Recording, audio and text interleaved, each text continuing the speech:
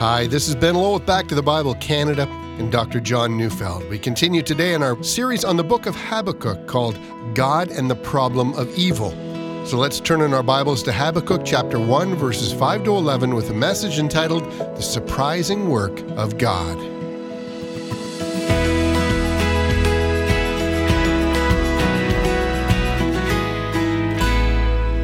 I wonder if you've ever seen a t-shirt or a bumper sticker which says, "Question everything." I've always wanted to stop the person wearing that t-shirt and ask him whether that includes questioning that slogan. Is it possible to challenge every authority and every answer and every forward path so that, in the end, all you're left with is questions and no answers, no direction, no meaning, and no purpose? Well, truth be known, it is important to question things. At times, I've marveled how easily we're going to accept some things, well, because it's said with a passion or because it reflects the prevailing mood of the time. Without questioning, we become nothing more than gullible. We take one person's word for something without carefully investigating whether they're saying something that's actually true. And so I think that questioning and asking for answers is not negative. No, it is necessary if we're going to learn the truth. But when we question things, we must be aware of how it is that we question things.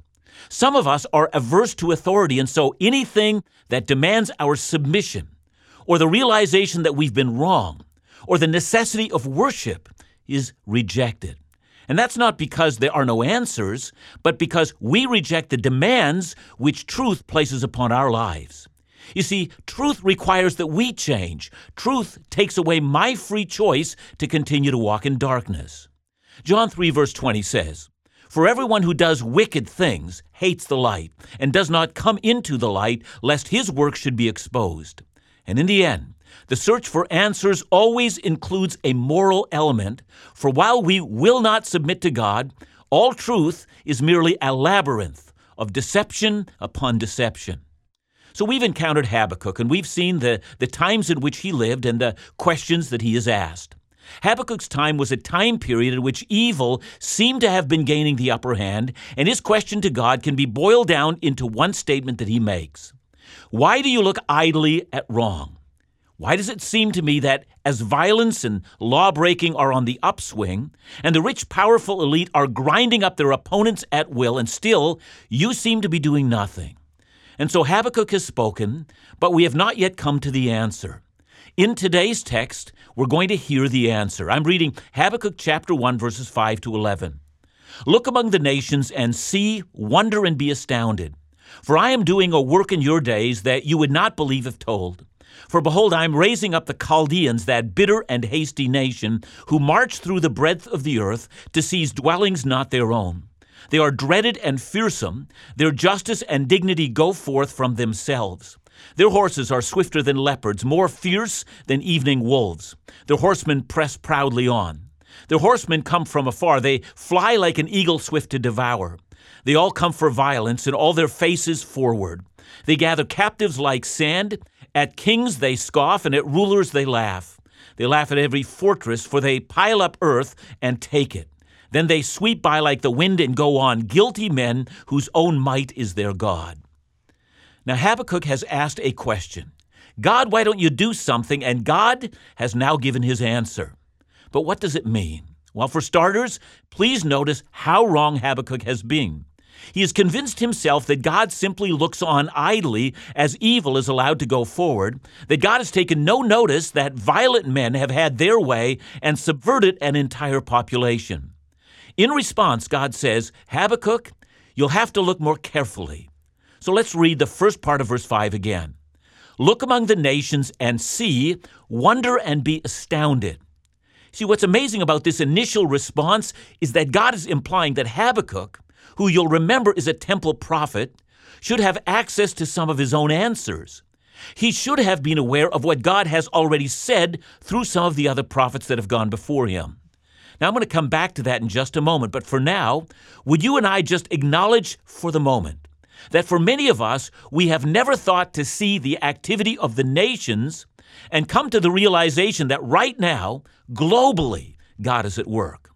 All we need to do is allow Scripture to inform us, and then through that lens to open up our eyes and see what God is indeed doing today. So here at the beginning of the point, Habakkuk will have to look more closely if he is to see the hand of God. Now, having made that point, God now moves Habakkuk to his second insight. When God answers, he warns the prophet that he's going to be surprised. I'm rereading verses 5b to 6a. For I've been doing a work in your days that you would not believe if told. For behold, I'm raising up the Chaldeans, that bitter and hasty nation. For those of us who know our Bible well, this answer is not at all unexpected. So much of the Old Testament is taken up in Babylon. The end of 2 Kings, the end of 2 Chronicles, part of Isaiah, all of Jeremiah, the whole book of Daniel, the entire book of Ezekiel, and probably the book of Obadiah, as well as the books of Nahum, Zephaniah, and of course Habakkuk. A great big chunk of the Bible is meant to explain the Babylon phenomenon. Psalm 137 begins, "By the rivers of Babylon, there we sat down and wept when we remembered Zion." Babylon was the nation that utterly defeated Israel, burned her sacred temple to the ground, and deported her population from the land promised to Abraham, and then placed them in the land of bondage. Babylon is central to the entire Old Testament drama. But in Habakkuk's day, this drama is only beginning. Babylon's rise would startle the entire Middle East. Nation after nation would soon fall to her, and it would not be long until this nation would stand at the gates of Jerusalem. The rise of Babylon would soon eclipse the horizon, and very soon all that one could see and talk about was Babylon. But that was yet in the future. And yet, even though it was in the future, if Habakkuk had been paying attention, he would have known this, and he would have been less surprised. He might have remembered that Assyria, that feared empire, which Babylon had now only so recently defeated, was initially called into existence by God. Isaiah had said that in chapter 10, verse 5. "Ah, Assyria, the rod of my anger, the staff in their hands is my fury." In other words, the wicked nation of Assyria was inadvertently doing God's work. And the prophet Zephaniah would say the same thing in Zephaniah 2, verse 13. "And he will stretch out his hand against the north and destroy Assyria, and he will make Nineveh a desolation, a dry waste like the desert." And so once Assyria had played out God's purposes, God would punish her for her evil. And now in the book of Habakkuk, God tells us how it is that Assyria will come to an end. It will happen at the hands of Babylon. We know that in Habakkuk's day, Babylon had already gained independence from Assyria. Now war was on the way, and in battle, Babylon would destroy Nineveh, and then in 605 BC, they would crush the Egyptian army at the Battle of Carchemish on the Euphrates River, effectively ending Egyptian greatness for all time. This, says God, is what I'm doing. I've raised up the Babylonians to punish nations. Now here's the bad news.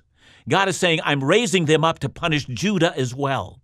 Indeed, in 586, about 20 years after God spoke to Habakkuk, the Babylonians arrived at Jerusalem and broke down its walls and killed its citizens and deported who was left and burned the city to the ground.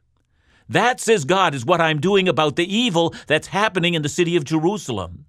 And so as we work our way through God's answer to Habakkuk, we read of God's description of Babylon. The nation is bitter, meaning that it takes any slight to itself very seriously. The nation is hasty, meaning that it never waits to punish her adversaries. The nation seizes dwellings not her own, meaning that they have very little respect for that which does not belong to them.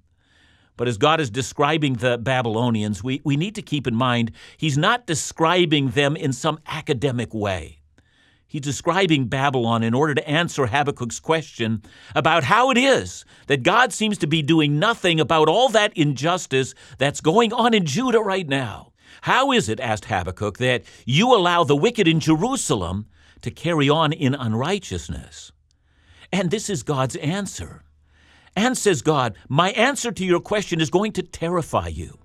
Indeed, the answer that Habakkuk got meant that God was indeed going to answer the prayers of the righteous. It turns out that God was never looking idly on. What had been happening in what is now called Iraq was God's answer. And that is what grips us about this book. God never looks idly at evil. Yes, he does give men and women time to repent, but if they refuse, God will and does act in ways that are so much larger than we had ever imagined. No one ever gets away with evil.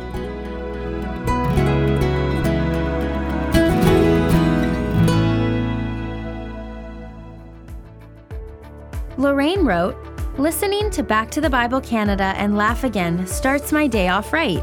It amazes me how God's love reaches into my life daily through these programs. God's word is so precious. I also get a real lift from Laugh Again with Phil. Sometimes I just need that chuckle to help get me through the day." Lorraine, thank you. Your encouragement lets us know lives are being touched and the ministries of Back to the Bible Canada are making a difference. Has your life been impacted by the Word of God and the ministry of Back to the Bible Canada? With your consistent support as a monthly partner, or because of your gift today, the good news is being shared across our nation. To join in the ministry of Back to the Bible Canada, Laugh Again, or In Doubt, call us with your gift at 1-800-663-2425 or visit backtothebible.ca.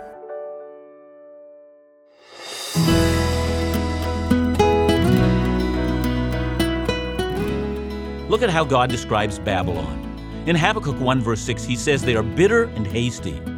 This refers to the fact that they are utterly ruthless. Now that we have the light of history, how ruthless were they?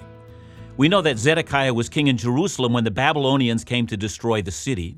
Nebuchadnezzar, the king of the Babylonians, captured Zedekiah, had his sons slaughtered in front of him, and then gouged out Zedekiah's eyes so that the last sight the king would ever see was the cruel death of his family. You see, this was an aggressive nation. Verse 7 says that they are dreaded and fearsome. The news that they were coming would strike sheer terror into anyone's heart. They were completely unprincipled, making up their own rules as they went along. Verse 8 says that when they came, they would strike quickly. In real terms, we know that they introduced a new form of warfare into the Middle East never seen before. They brought precision and efficiency to their killing machine. No one knew how to stop them. They simply watched helplessly as this war machine gobbled up one nation after another. Verse 9 tells us they came with faces forward. It's a sheer frontal attack. They win not with stealth, but with sheer raw power. The fact that their faces are forward means that they never retreat. They always have the advantage. Their power is so great, all they have to do is keep pushing forward. Verse 10 says that they have contempt for their enemies. They scoff at kings. They find walled fortresses a cause for their most obscene humor. They simply set up an earthen ramp as high as a wall, and then the wall ends up being to the advantage of the Babylonians. That's because what they do when they're on the wall is that they use the wall to shoot into the city below. Verse 11 says that after they've destroyed a nation, they never think of them again. That nation actually meant nothing to them. You think about that. Whoever begs for mercy is quickly dispatched, and in short order, they never even remember the sufferings of others. Now, that is God's answer to the question of why he isn't doing something. He is doing something. He's raising up the Babylonians. Occasionally when I point out from Scripture that God causes calamity, someone will send me a note saying that I'm teaching that God is the author of evil. But I'm not saying that at all. The evil that the Babylonians did came about because they were evil people. But here's the point. God could have stopped them in their tracks, but he doesn't. And why? Well, one of the reasons why is that the sins of Judah had become so pronounced, it was time for judgment, and God had appointed Babylon to carry out that judgment. Now then, what conclusion shall we come to from what we've studied so far? Well, first, we learn that God rules over all. That's the point of this entire story. Do you remember when God promised Canaan to Abraham and then said to him, I'm not going to give it to you right now? Do you remember why?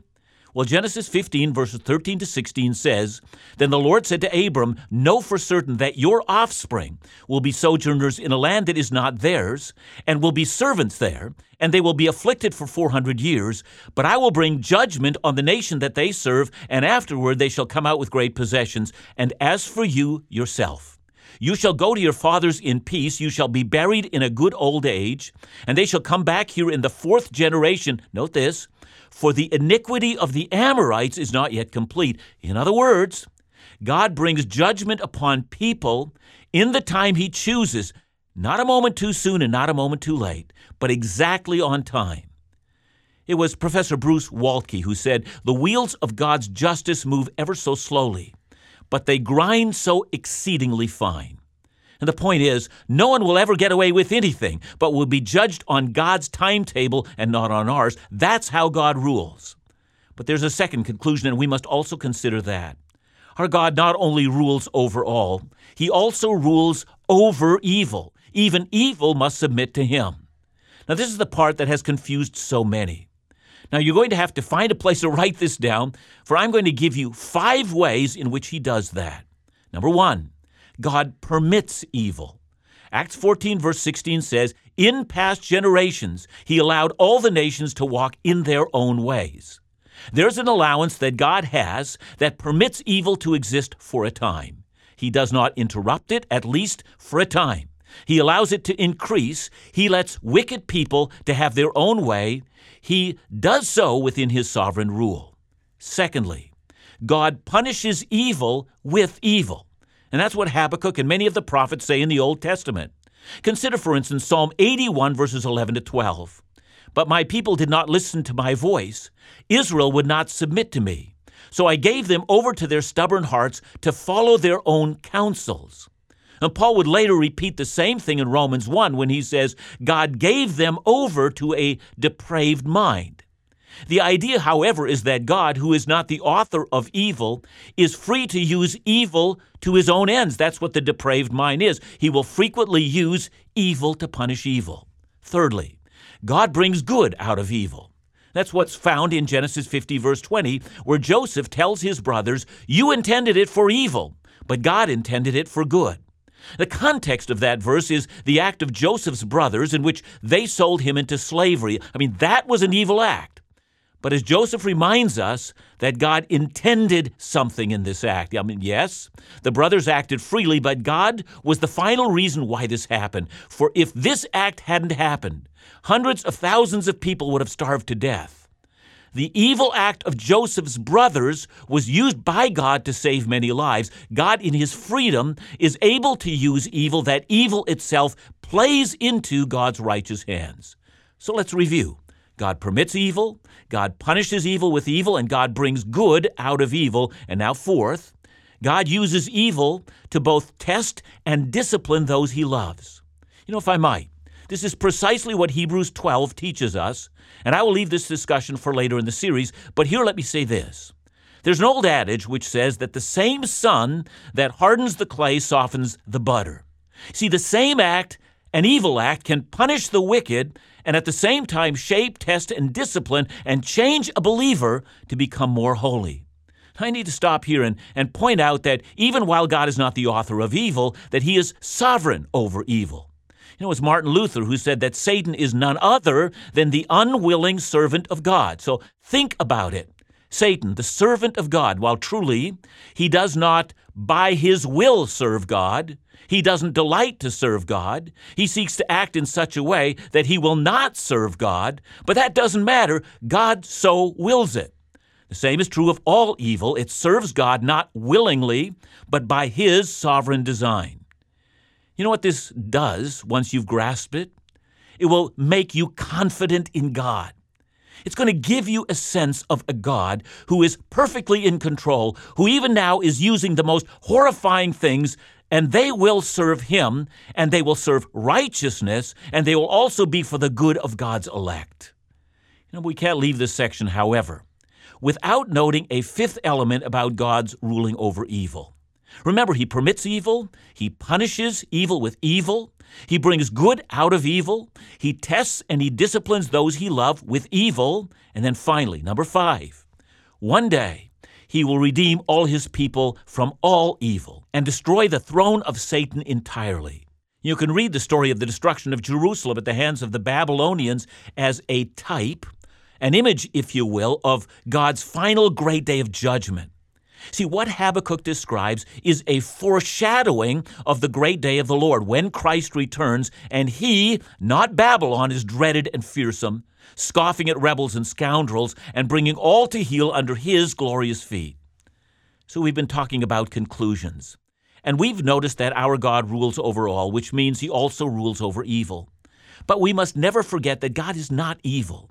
In him is light, and in him there is no darkness at all. God, we should remember, is both just while he is also loving. It's not that he is at times loving and at other times he's just. It is that at every moment he is both loving and just. See how easy it is for us to stress only one of those things, but when we do, we're not talking about the God of the Bible. So the next time we ask God why he would allow Hitler or Stalin or cancer or earthquakes or war or simply rebellion against God, remember this. He has told you, evil will exist for a day, but the purposes of God and his righteousness will never falter. For those of you who are angry with God, if your anger rises out of your rebellion to his ways, I have no antidote for your anger but to plead with you. Who can fight with God? But if your anger rises out of your anger with evil, then, child of God, be patient. For even now, unbeknown to us, God is moving nations in great historical events so that in the end, evil will be utterly defeated. Listen to the hope of the saints found in Revelation 18, verse 2. Fallen, fallen is Babylon the Great. So may it be.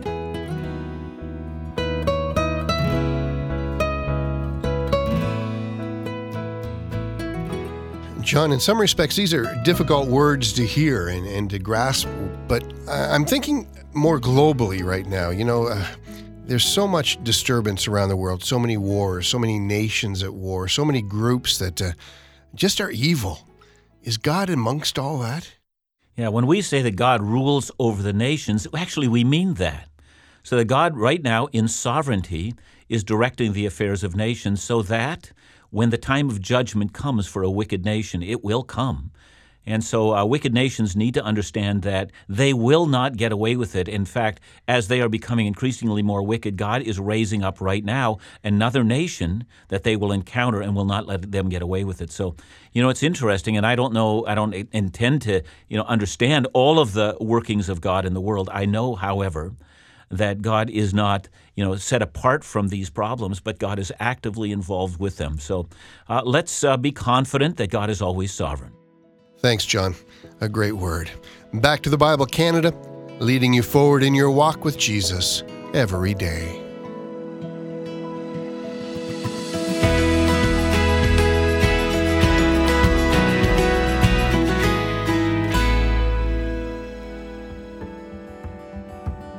From February 7th to 16th, 2020, make plans to join us for our Back to the Bible Canada Laugh Again Southern Caribbean Cruise. You'll be sailing the seas for 9 days aboard Royal Caribbean's Explorer of the Seas, visiting Aruba, Curacao, Bonaire, and more. You'll be joining Back to the Bible Canada's Dr. John Neufeld, Laugh Again's Phil Callaway, and now confirmed special friends and musicians Shane and Angela Weeb. I guarantee you'll be spiritually enriched and challenged, you'll laugh and be encouraged, and you'll enjoy great fellowship and refreshment. The Back to the Bible Canada Laugh Again Caribbean Cruise is a unique opportunity for connection, and we'd love to see you join us. Come on your own or with family and friends as you enjoy incredible ports of call, everything the ship has to offer, and a week of ministry designed specifically for the occasion. Check it all out at backtothebible.ca, laughagain.ca, or call 1-800-663-2425. We can't wait to set sail with you.